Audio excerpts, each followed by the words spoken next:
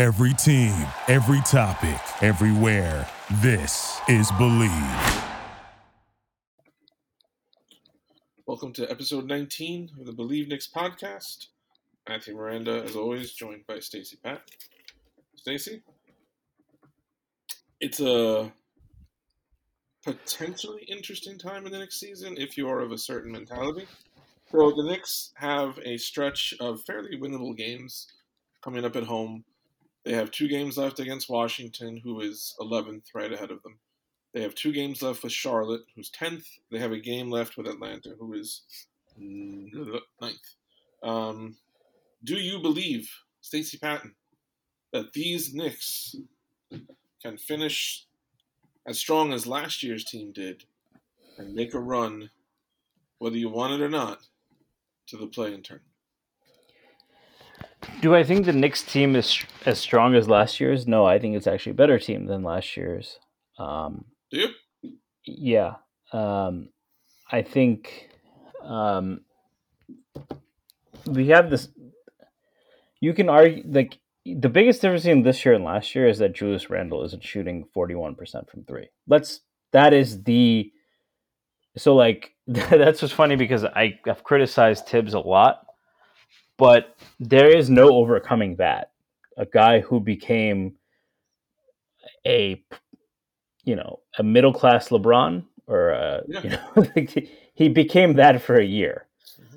And then he went to not that, right? But I think the talent otherwise, I think that as much as I've criticized Alec Burks at point guard, I think he's a better point guard than Elfrid. I think he's been better at that spot than Elfrid Payton. I think Deuce McBride is on the roster and would be better than Elfrid Payton, especially since Elfrid Payton's main contribution was defense. I think Deuce is a much better defender than Elfrid already. I think RJ has gotten a lot better than last year.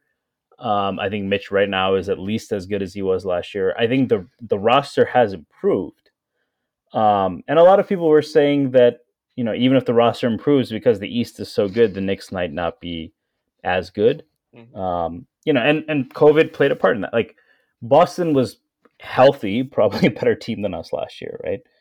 But they were very rarely healthy all year last year, both due to COVID and injuries. So, like, that's just one team, but that's disregarding the fact that Chicago improved, Cleveland improved, Mm-hmm. But the question of, do I think they can make a run last year? Here's the thing, and Matt, we've talked about this on the Pod Strickland podcast. I think with Tibbs, there's been a lot of questions, right?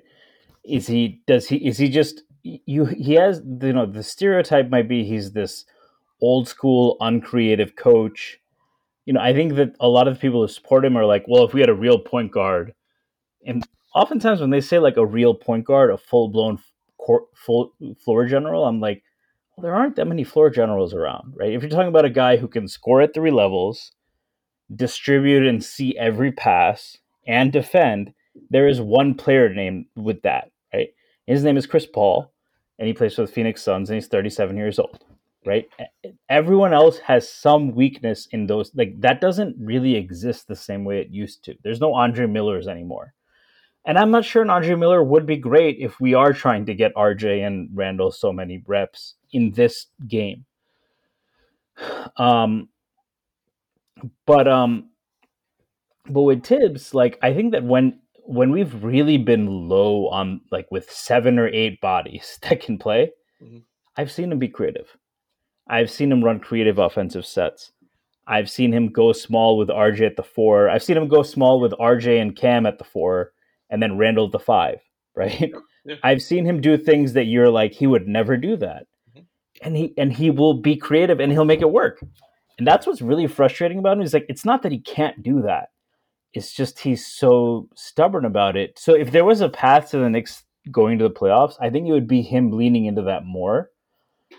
But you've seen that once he gets people back, he'll play Taj at the 4. He'll reduce Deuce's minutes. He refuses to stop playing Alec Burks at point guard, which I think is, of all the people that are hurt by Alec Burks playing at point guard, Alec Burks is probably number 1. because he's great off ball. He's a great shooter. When he can attack from the wings and get to the foul line, he's really good at that. Or we can run a pick and roll where there's another guard on the floor. He's good at getting to the line. But when he is the guy, that's just not his game. It's even exacerbated when they pressure the ball full court and it takes him 10 seconds to get the ball up court. And like all of these things are not meant to be a criticism of Alec Burks as a basketball player, but Alec Burks is a point guard. And I don't know. I don't think that Tibbs will move off of that, but I think that those are the things that, because I do think they're playing better of late. Even in the Nets game, they played well. I do question Tibbs' defensive strategy because, on the one hand, Kevin Durant is. I just said this in a text earlier today, but I think in terms of pure scoring ability, and maybe I'll get some heat for this, there are two other people I would put with Kevin Durant in the history of everyone I've seen, and that's Michael Jordan, Kobe Bryant. Mhm. I think Kevin Durant is one of the three best scorers I've ever seen play the game, and he's 7 foot to boot. So, but on the other hand, they didn't have a good strategy against him, and I think he like. It's one thing to say he's a great scorer. It's another thing to say he scored 53 and they didn't really have anyone else that could beat you, and you're supposed to be a defensive coach. So, but they are playing better, and I think I'd have more confidence in them being able to let move Burst off ball, let Quickly and Deuce take all the point guard reps, mix and match more Fournier with stronger defenders at the one, and that would happen, by the way, if you played him with because Quickly's a better defender at the one than Burks. I think Burks is better on bigger defenders, but Quickly's better at point of attack. Deuce is better at basically everything on defense. Mm-hmm. And like let that if I knew he was, and that's without even talking about the bigs, right? Like even Obi had 8 points in 8 minutes, and he played 8 minutes, right? Mm-hmm. It's just those are the things where I'm like, I just don't know if this team can get back there, and that does bother me. It's like you can say, well, if Tibbs had real players, would he be better? But once we get those guys, is he going to be creative with them? Maybe he'll be even less creative, right? Because he only ever shows that when we're down to the last man. So anyway, I just talked a lot, but those are kind of my thoughts on that. Well, I'm going to hit you with another question then. Well, more of what do you think of this idea? Nobody knew what Randall would be this year. I was hoping. I feel like Randall has fallen multiple levels. Like you said, he went from, poor man's LeBron to like a poor man's Sabonis, and that's a big drop. Like it's still a nice player, but that's a enormous drop in terms of performance. I feel like not only did the Knicks season basically end when they lost Rose, in retrospect, I didn't know at the time that it would turn out this way, but looking back, I feel like they just couldn't overcome all that kind of mucked up in their roster and rotations. Do you think that I think the Knicks would have had an easier time dealing with Randall being out than Rose? Because I think that is that an Obi? What's that? Is that a vote of confidence for Obi, or it's a vote of confidence to how I think Obi could have looked playing alongside Barrett and playing alongside more a center who can like protect the rim with him out there, and I think it speaks to. I think Obi would have been the biggest beneficiary, and I think that would have benefited the Knicks. And I think Rose. I think because of Rose's. I think a lot of times this is overblown, but I really think, as far as a leader of men on the floor, Rose is someone I'd rather have out there than Randall, just because Rose to me seems so calm, and Randall does not.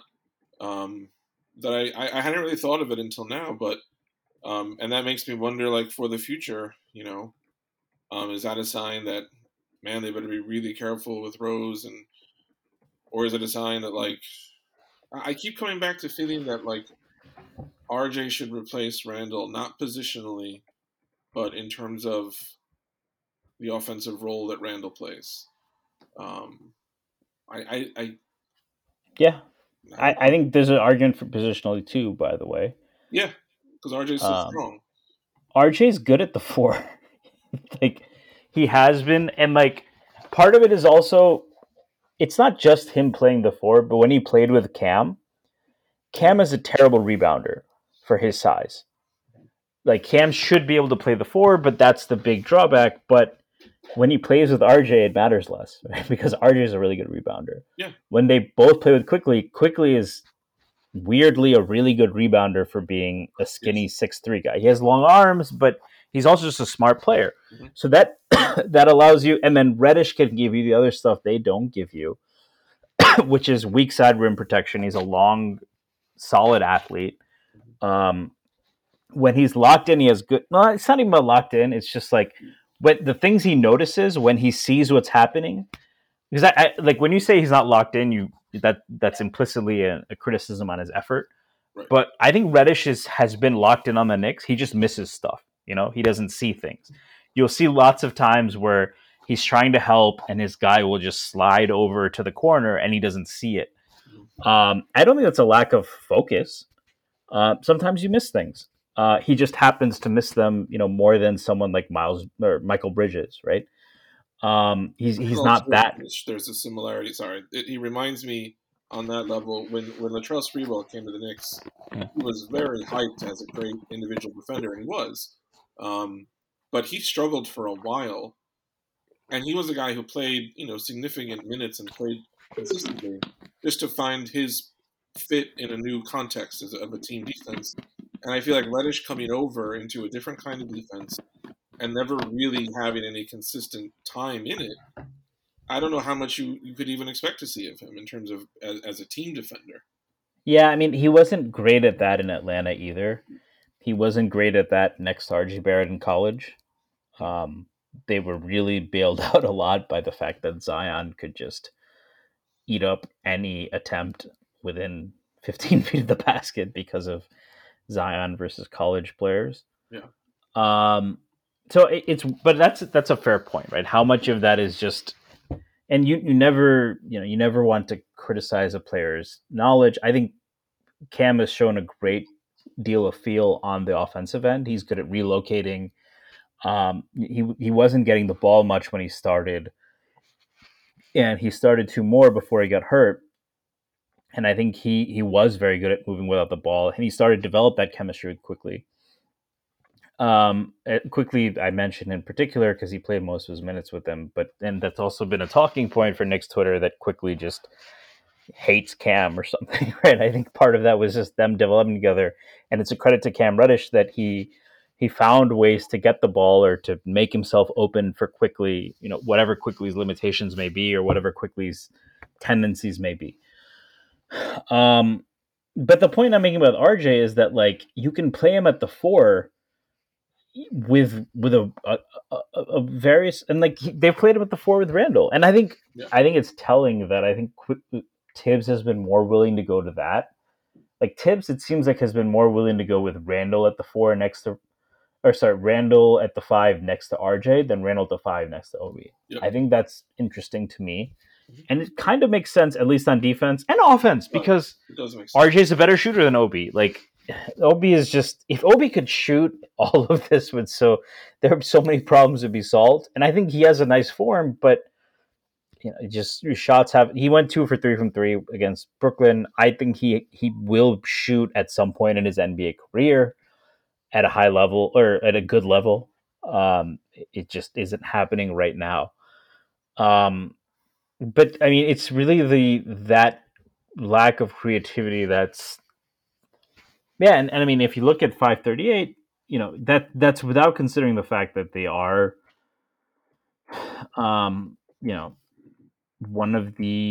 projected to not make the playoffs. Right now, according to 538, and you can add in standard analytics or bullshit. Caveat, but they're at 0.8%, which is partly, this is the first time I've seen this in a while, but They're at 0.8% projected to finish 36 and 46. The Pelicans are projected to finish 35 and 47.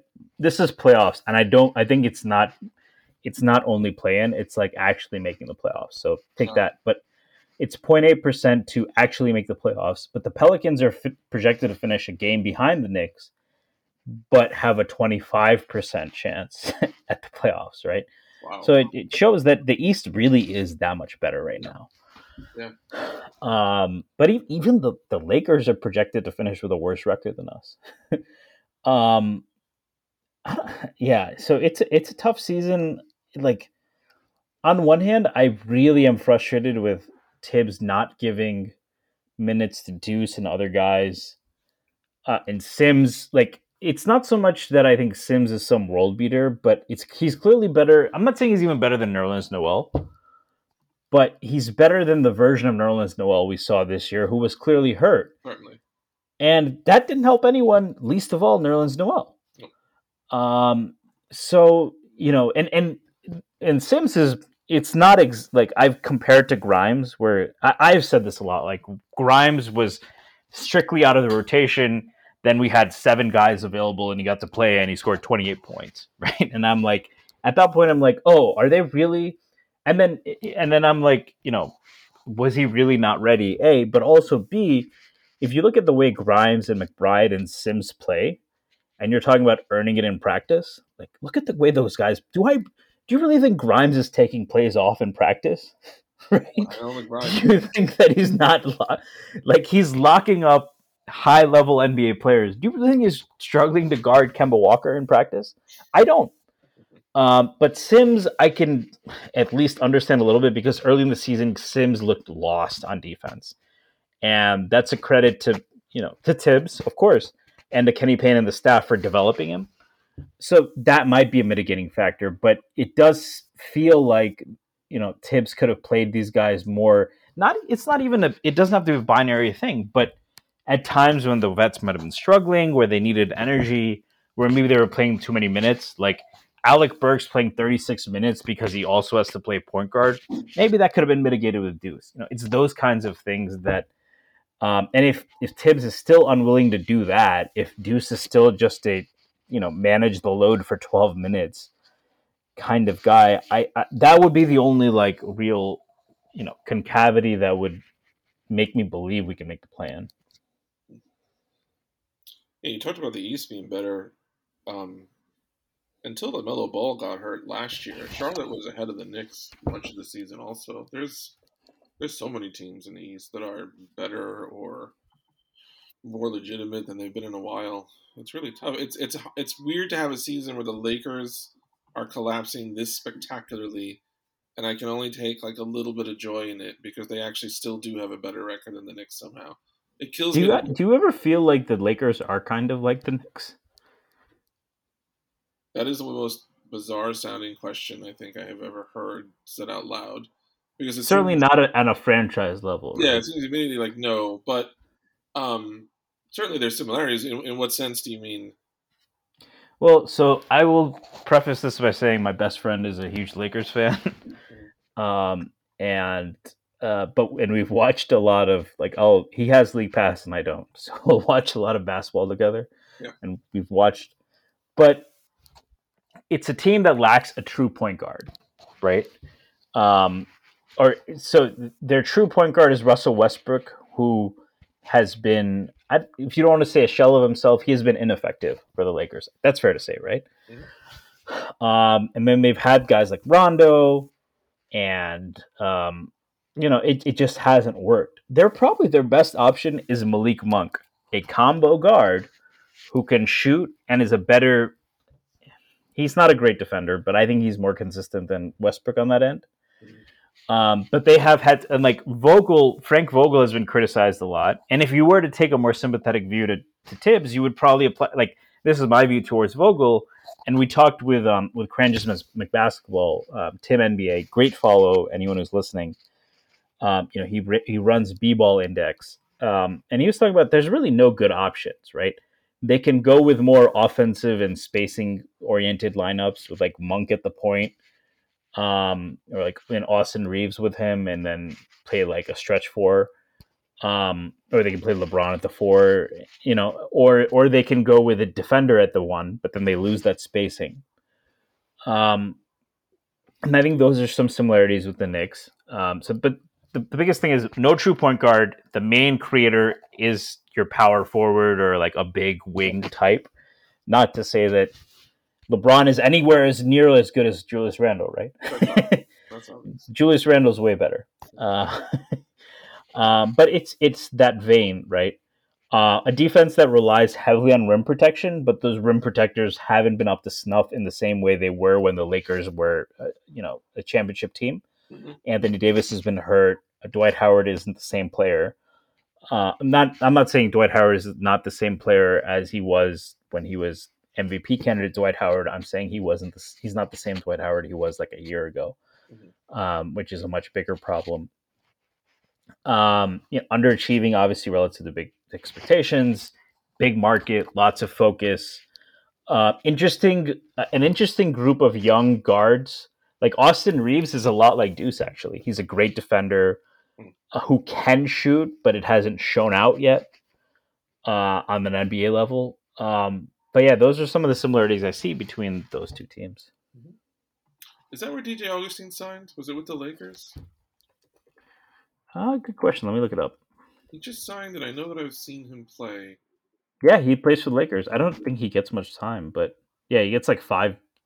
He got 20 minutes on March 11th, but mostly getting, deuce minutes, maybe. Yeah. That's crazy. I was going to say he's old, but he's 2 years older than me, so. DJ Augustine is one of those guys that if you told me he was drafted in like 2004, I would believe you. And if you told me he was drafted in like 2012, I would believe you. Like, I have there's certain guys like that where I just have no notion of their age, and he's one of them. I think Ariza fits that a little bit too, right? Yeah, he does. And he also plays for the Lakers. So. Lambo and Darren Collison was always that guy for me. Darren Collison could have been between 26 and like 36 his whole career, as far as I could tell. Yeah, well, I mean, he's also a special case. Yeah, it's also guys who come in playing like veterans, right? Mm-hmm. Darren Collison's also a weird case because he retired early. Like, he's still only 34, but he retired at 31 when he was like still a quality guard. He actually came back to play for the Lakers this year, and I think they cut him. But who was this? Darren Collison. Yeah. Yeah, Tyreke Evans might be coming back with Golden State, which actually makes me happy. That'd be fun. Especially if they use them at the 4 like Draymond. Right. That would be a lot of fun. Yeah, I would love to see that sort of thing. Anyone showing Thibodeau like that there's more that you can do with things makes me like excited and happy. But that's what I'm saying. Like, I think he knows. He does. He's just so averse to changing. I think he's been hurt. But like, he's a little weirder than people think. Like, he's a little weird, but he's not comfortable. He's been hurt, man. Like, he doesn't want to give into it, but you know it's there. But yeah, it's not someone who's blind. He's not blind. No. He just, puts his hand out, right? Like, it's like yeah, maybe he's been hurt. Who knows, right? But that's honestly the most sad, because like I personally, like, after what happened last year, I want to see him figure it out. I want to see Randall figure it out. I want to like win like that, and getting them the guys that can make it work. But Thibodeau has to adjust too. That's like, I don't think to win a championship, because he didn't have a ton of success in the playoffs in Chicago either. Yeah. Yeah. And when they used to match up with Miami, late in every game, LeBron would go to cover Derrick Rose, and Chicago had nothing. Like, they never had. Like, and they didn't lack talent. They didn't lack talent. Talented, but they didn't. There was no scheme after that. It was basically, oh shit. But part of what made him so, like, I think his profile as a coach got elevated more when Rose got hurt, and there was one year where Joakim Noah was an MVP candidate.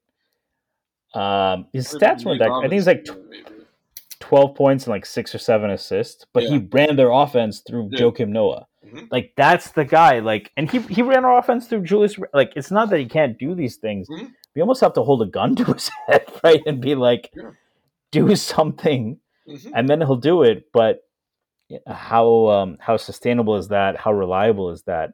And I mean, we've seen that with other coaches, right?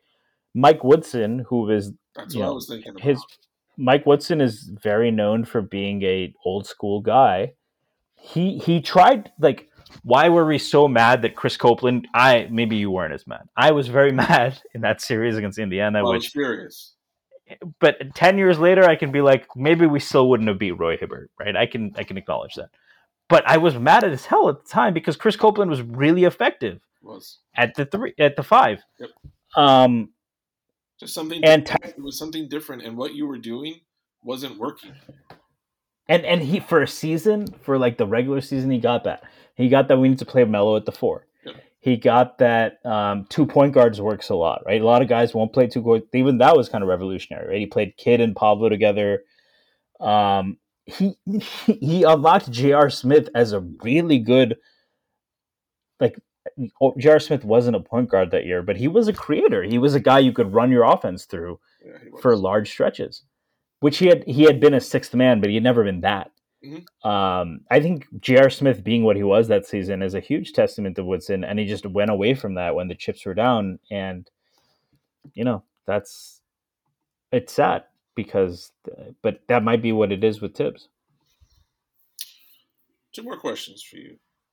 I'm going to give you the number 2.5. Over under 2.5. How many people who are starting for the Knicks this year, the regular 5, do you think will be starters on opening night next year? All right. So starters for the Knicks right now are Burks, Fournier, Barrett, RJ, Mitch. Okay. That's a tough one. Let's go. I'm going to go away from the center position because I think that's the toughest one to answer. Burks. I think there's a 25% chance Alec Burks is a starter at point guard next year. That's so depressing. That's so depressing. Too high? It's just depressing that the number exists at all, much less than it's 25%. Yeah, I mean, I think there's a scenario. Yeah, maybe it should be lower. I think there's a scenario in which Tibbs gets hired. Where Tibbs is retained. And there's a scenario where the Knicks get someone like Jalen Brunson or Colin Sexton or Malcolm Brogdon. The overlap of those scenarios is high. So, like, what I'm really talking about is the disjoint of those 2 scenarios, right? Where Tibbs is retained, and we don't get another point guard. I will put that at 25%. Maybe that's too high. Small forward RJ Barrett, 100%. Shooting guard Evan Fournier, I'd put it at 65. It's not the contract they can move. And I don't think that's a contract you're desperate to move. Like, he's fine in that. I think if Evan Fournier didn't play so many minutes with Kemba Walker at the 1, or with Alec Burks, who's not a bad defender, but is a bad defender at the 1, like, Alec Burks shouldn't be checking Ja Morant. Right. Or that's a bad example because that was creativity from Tibbs. He has those games against the Grizzlies. He has put RJ on Ja Morant, and the results have been better. But you just make Evan Fournier the only bad defender in your lineup, and I think you'll be fine. And the Knicks have the personnel to do that. But I'll put it at 70% that Evan Fournier is still starting. Randall, I'd put it at 85. He's not getting traded because his value isn't great, and I think he's shown enough to say that you can construct a winning team with him as an ancillary piece. That was my biggest concern. My concern was not I was never in the boat that, like, Randall needs to prove he can be the guy, because he never was going to be. But this season, what worried me most is like, can you have a good offense if Randall isn't getting the ball in the post every time, drawing double teams or running DH? Like, if Randall isn't the complete focus, can he be effective? And I think he's shown that he can. He's played as part of a team concept and been better as a result of it. I put that at 85%, and then the big one is Mitch. That's really the biggest.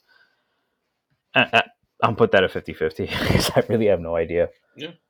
I think that from looking at his production, from looking at what he's likely to get on the market, I think something like 4 for 55 or 4 for 50 or somewhere between 12 to 14 million a year should work for the Knicks and for him. But, given what we've seen of late, maybe it has reached a place where they just don't want to, where it's at irreconcilable differences and both sides want to move on. I have no insight into that. I think that he's not going to get too much more than, I don't think anyone's going to give him $20 million a year. I think the most he'll get is maybe 15 from Detroit or someone. Mm-hmm. And I think in a vacuum, the Knicks would easily match that. So that would make me want to go high. But the fact that he hasn't developed any offensive game, and we know he showed up to camp out of shape. And we know that, we've heard reports of his maturity being called into question or whatever. And, his uncle tweeted about how he doesn't get the ball enough, which, just a side note, if you're shooting 50% from the free throw line, you've never developed a post move. We've only ever like your Instagram videos aren't enough to demand that. Sorry, buddy. Right. So I wouldn't necessarily kill the Knicks over that, but all of those complications make me put that at 50-50 that he's back. I think he's literally in his career taken one shot outside the paint. I think it's like a couple years ago he took one. I think in our last episode was the one where we talked about which teams we would most and least like to see win the lottery if the Knicks didn't. I want to just close by asking you, just looking at the top 6 in each conference, since we don't think the Knicks are going to make it, who are you cool with winning the East, winning the West, and who are you just, please God, not them? Like in the top, I'd say the top 6, because I don't think really 7 through 10, unless you think Brooklyn and the Lakers have something in them that I don't think they do. I would just stick to top 6. So in terms of going to the finals, right? Not winning the lottery. Yeah. So yeah, just going down the list by conference. I grew up in the 1990s, and that's when I became a Knicks fan. So hell fucking no, I do not want to see the Miami Heat, who are currently at the top of the East. Even though, that's the thing, it's tough because I really like Eric Spoelstra as a coach. First and foremost, he's an Asian American. I'm an Asian American. That to me matters a little bit. And I think I like Eric Spoelstra a lot. It's tough to not like Jimmy Butler. This is not a hateable Miami team at all. But it's still the Miami Heat. It is. And it's still the Miami Heat. Miami still being there is the one thing that still holds it together for me. Yeah. So that's still a no. And I don't like Tyler Hero. So I'm going to latch onto that. I don't like Tyler Hero. I don't like people saying he's better than RJ or Pelt quickly. Thank you. So most correct answers actually by you. Giannis is awesome, so I have no problem with the Bucks making it. The Sixers are the toughest one for me because I think I've mentioned this. I love Tyrese Maxey. Mm-hmm. I like Embiid. He flops a lot, but he's got a great story. He's a fun personality, and he's an awesome. I don't want to get into the Embiid Jokic debate. I personally am a little bit tilted towards the Jokic side of that, but either of them winning MVP would be very much fine with me. Mm-hmm. But the Sixers are still they're still, there's still a lot of animosity there, right? And they have a James Harden who I don't like. Mm-hmm. Exactly. But I think if James Harden won, it would make the Knicks look bad. So I don't have a problem with the Sixers getting out. I don't want the Bulls to get out. There's a team called the Boston's. What do you think? If you knew I was a Knicks fan, what do you think my feelings on the Boston Celtics would be? That you hate them. Oh, okay. Well, I guess we don't need to talk. Fuck the Boston Celtics, in case that wasn't clear. No to the Boston Celtics. Cleveland would be awesome. It would be. I hate Ohio. I'm a Michigan fan. I hate the entire state of Ohio. But Evan Mobley, I think, could be a generational player. I have answered multiple polls where people are like, if you could get one player for the future of your franchise between Luka and Giannis and all these guys, I think there's a legitimate case for Evan Mobley. I think he's awesome. Oh, I like Darius Garland a lot.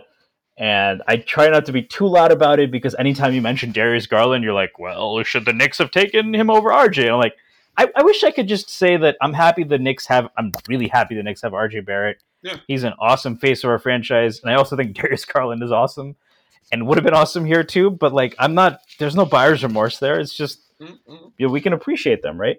I would be curious to talk to Houston Rockets fans from like the 80s because I would ask them, like, did you ever have buyer's remorse for Michael Jordan? They're like, before the rings, maybe before the rings would have been a better question. Like the year before they won, because it's like, yeah, you didn't get Michael Jordan. Does that mean Hakeem Olajuwon was a bad pick? No, right? You didn't pick Sam Bowie. And then you have the Raptors who, it's weird because they're always positioned as a counter. Like they always have screwed the Knicks in trades.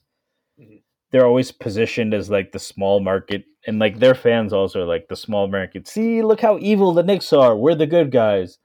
But I've never felt that animosity towards them. I've been to Toronto. I have a cousin who lives in Toronto. Toronto's a great city. I love that city. I like the team. I like their fan base.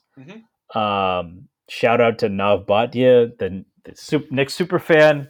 Have you heard of Nav Bhatia, by the way? Might be a short interlude, but he's like the Toronto Raptors super fan. But anyway, he was a yes.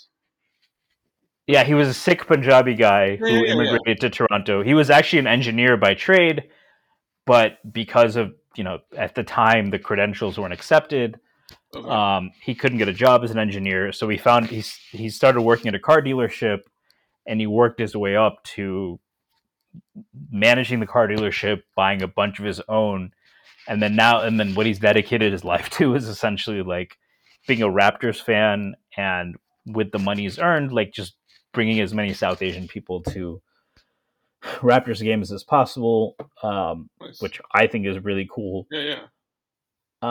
Anyway, so I'm not against the Raptors getting there, even though on Twitter they can be a little unbearable. The 8th seed is the Nets. So this is the one team I would be like, no, hell no. I just got into. I have friends that are Nets fans that are not on Twitter, and they have given me better perspective on, we feel like the Nets are obsessed with the Knicks.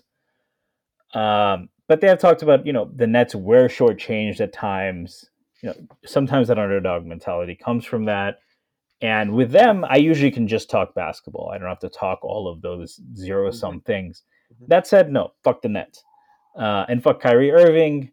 If you want to play, get vaccinated. I think that the rhetoric around that is atrocious.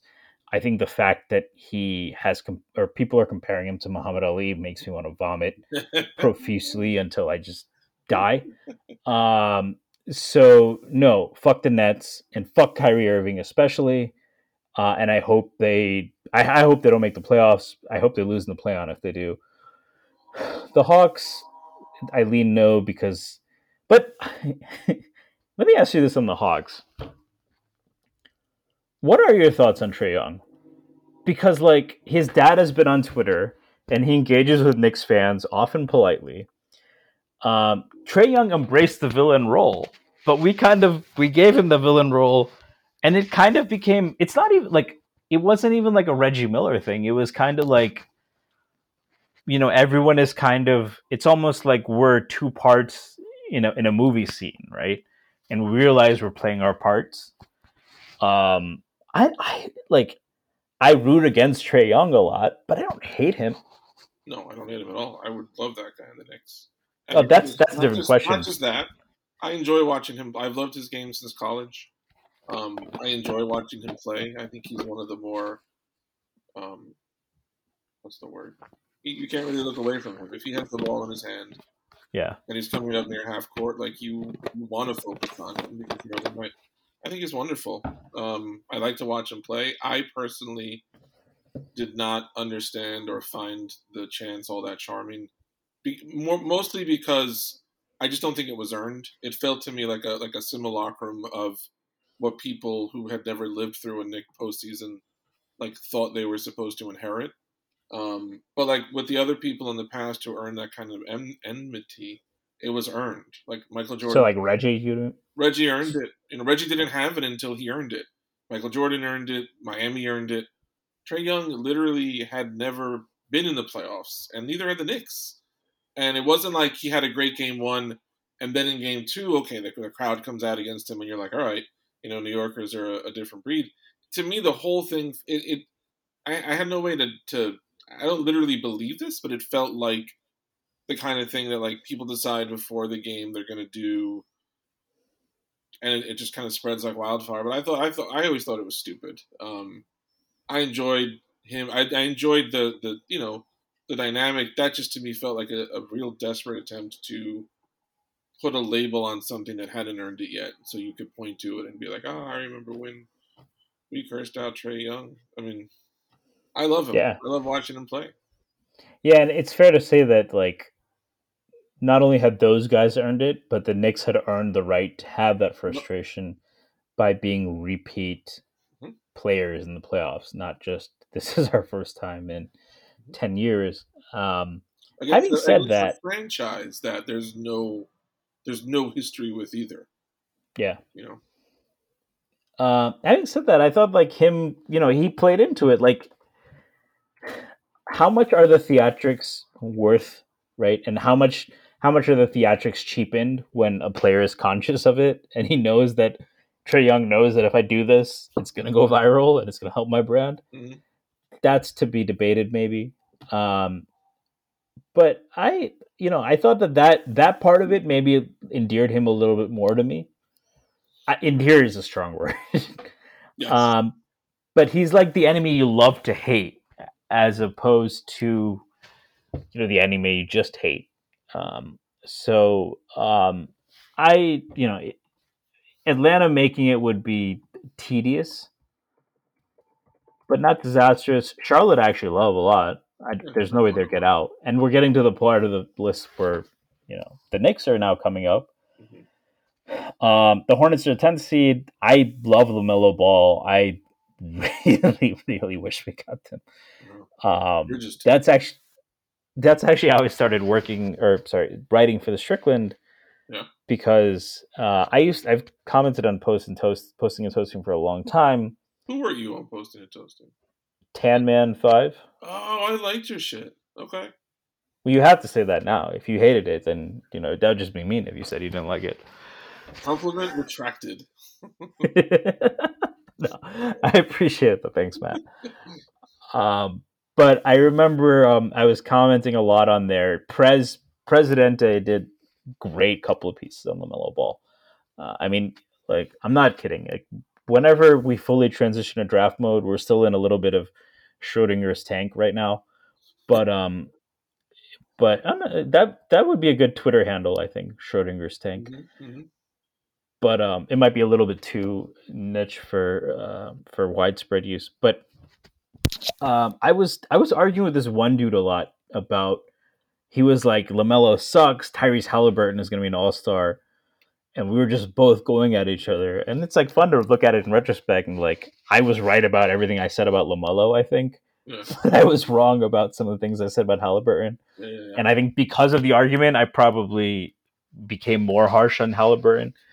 Anyway, I like the Hornets a lot. I like all their players, besides maybe Maga Hayward, and he's a fun player to watch. Mm-hmm.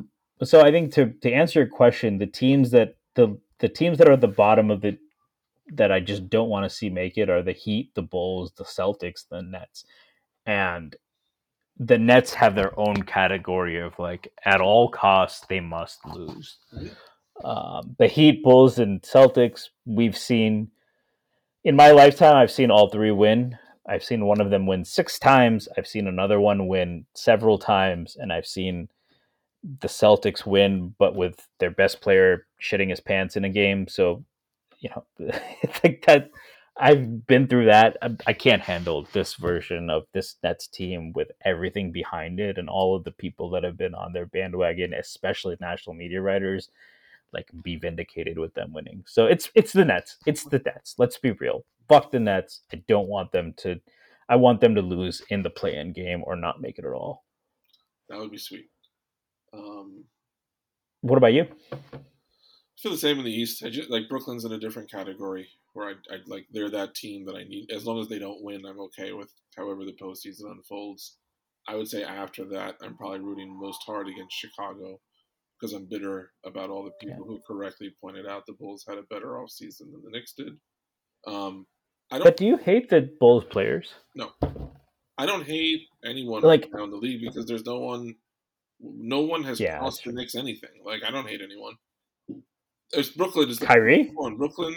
I don't hate Kyrie. I think he's been an idiot about certain things, but more often than not, I have defended Kyrie. I just think about the vaccine. He's being a jackass, but I think he's been extremely right about other things and has taken up causes that if he were LeBron and he did this. Are you talking about more about like when he wanted?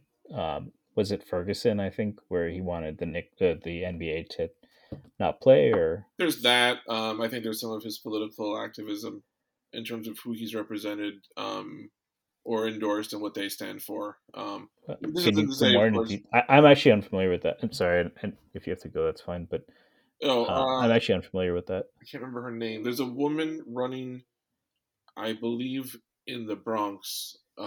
She's a very progressive leftist candidate. I think running for like city council, and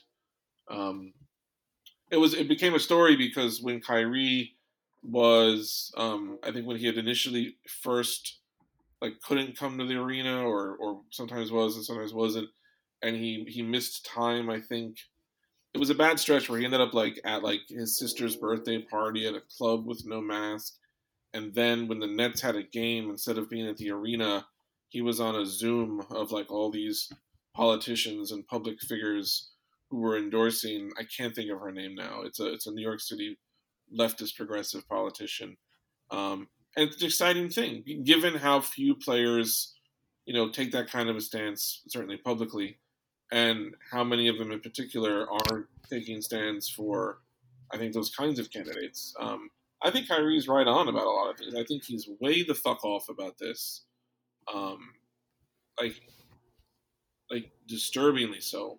But I don't hate these Celtics. Like, who would I love, Marcus? They're another team that's kind of fun, right? They're fun. Like, if they were not the Celtics, I'd probably be rooting for them because their identity, they have super talented wings. I love Marcus Smart. Robert Williams is great. Like, they've turned it around with defense. There's a lot of things to like about them.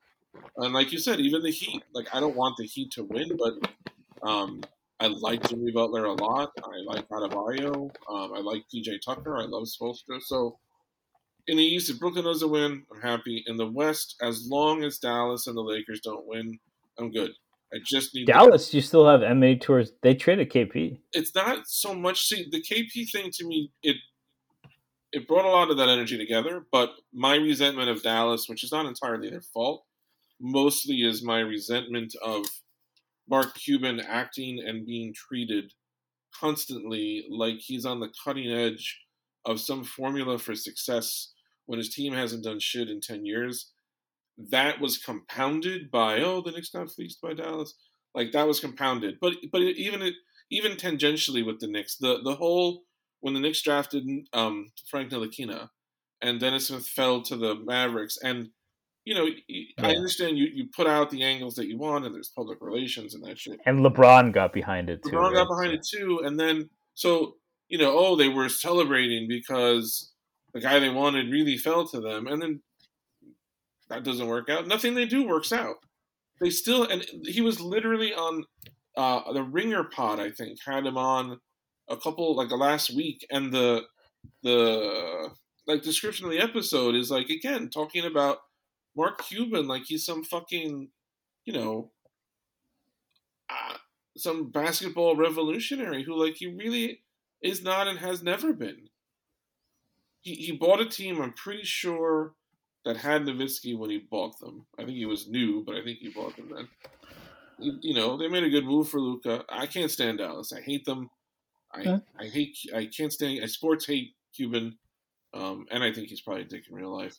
And I need the Lakers to also not win because that LeBron tweet in the preseason about just please responding to criticism of the team's age and being like, let me just ask you one thing, please bring this energy. He's always setting himself up as like, I'm going to show everybody. And you know what? This is the team that he wanted. I don't hate LeBron at all. I love LeBron. I tend to root against him because I don't think he should have to win rings to justify his place in history. I think that's a stupid, simple argument. But he has been insufferable to me since he got to the Lakers. And I would just be so unhappy if LeBron and Westbrook Did you always hate the Lakers? The only time I'm trying to think when I have ever rooted for the Lakers. The only time I have rooted for the Lakers, I think, in my life was when they played the Nets in the finals in So you've always hated the Nets? Yeah, well, I hated those Nets. I didn't know.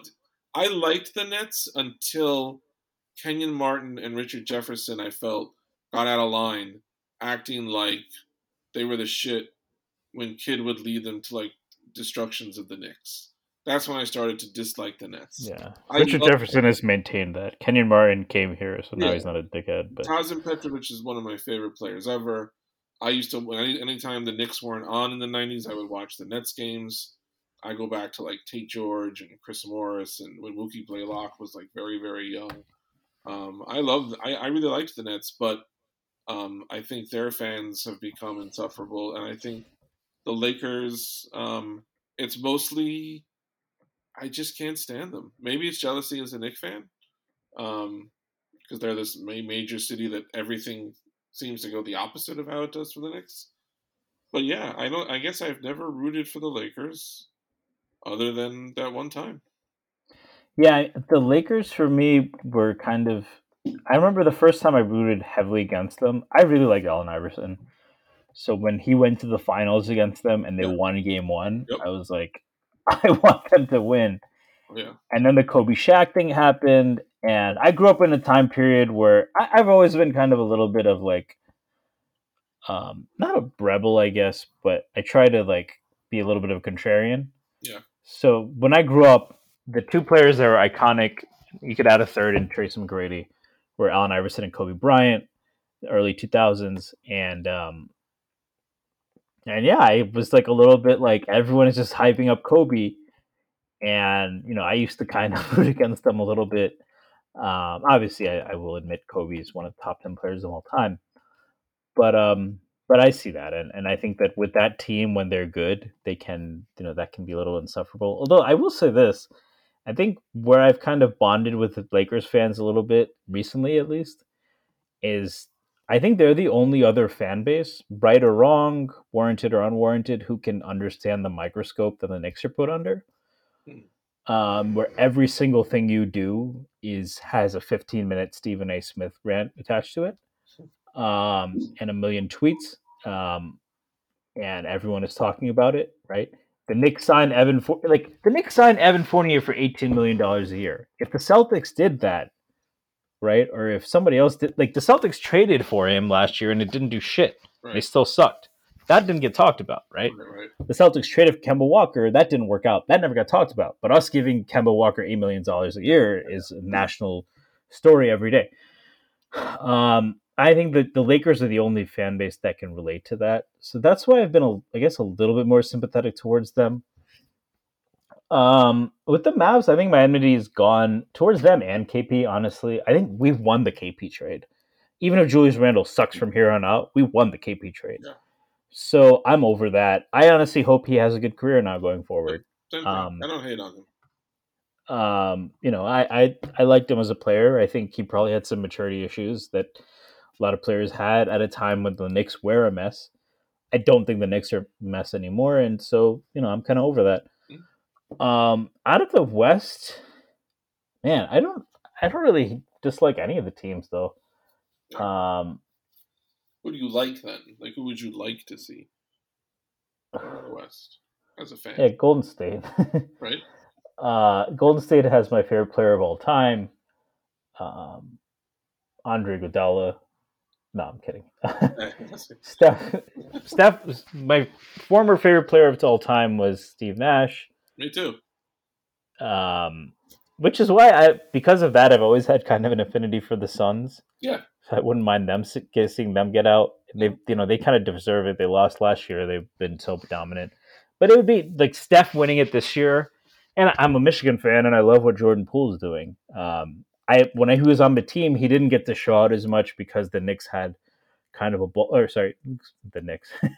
Michigan had a ball-dominant point guard who couldn't shoot, so Jordan Poole wasn't really allowed to play on ball as much. And on the Warriors, he's really been able to expand his wings and show what he's capable of. It'd probably the Warriors for me, but I guess the Warriors, the Grizzlies fans, like it's also like a lot of small market fan bases, and the smaller the market, the more this happens. Hate us for no reason. Like I feel like Grizzlies fans just hate the Knicks, even though like I like Ja Morant. I like Desmond Bane. So as a team, I like the Grizzlies, but if they're going to be insufferable, I don't. I like that's not enough for me. It's not like the Nets or something. There's no team I wouldn't want to see make it out of the West, really.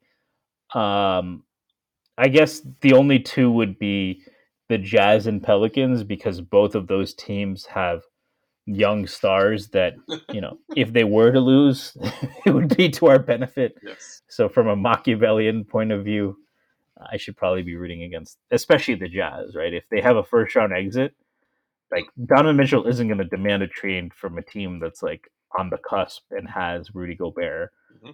But, if they lose in the first round, why wouldn't he come play for where he grew up? Mm-hmm. On that beautiful note of optimism, I'm going to say goodbye for episode 19. Knicks are playing tomorrow night, Wednesday night. They host Portland. And then Friday, an exciting 11 versus 12 matchup when they host the Washington Wizards.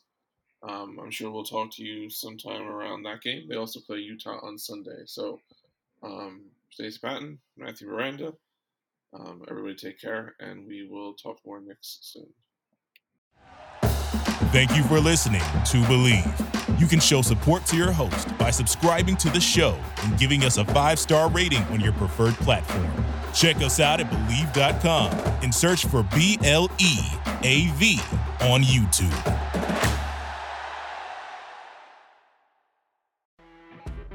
When you're listening to a true crime story that has an unbelievable plot twist that makes you stop in your tracks?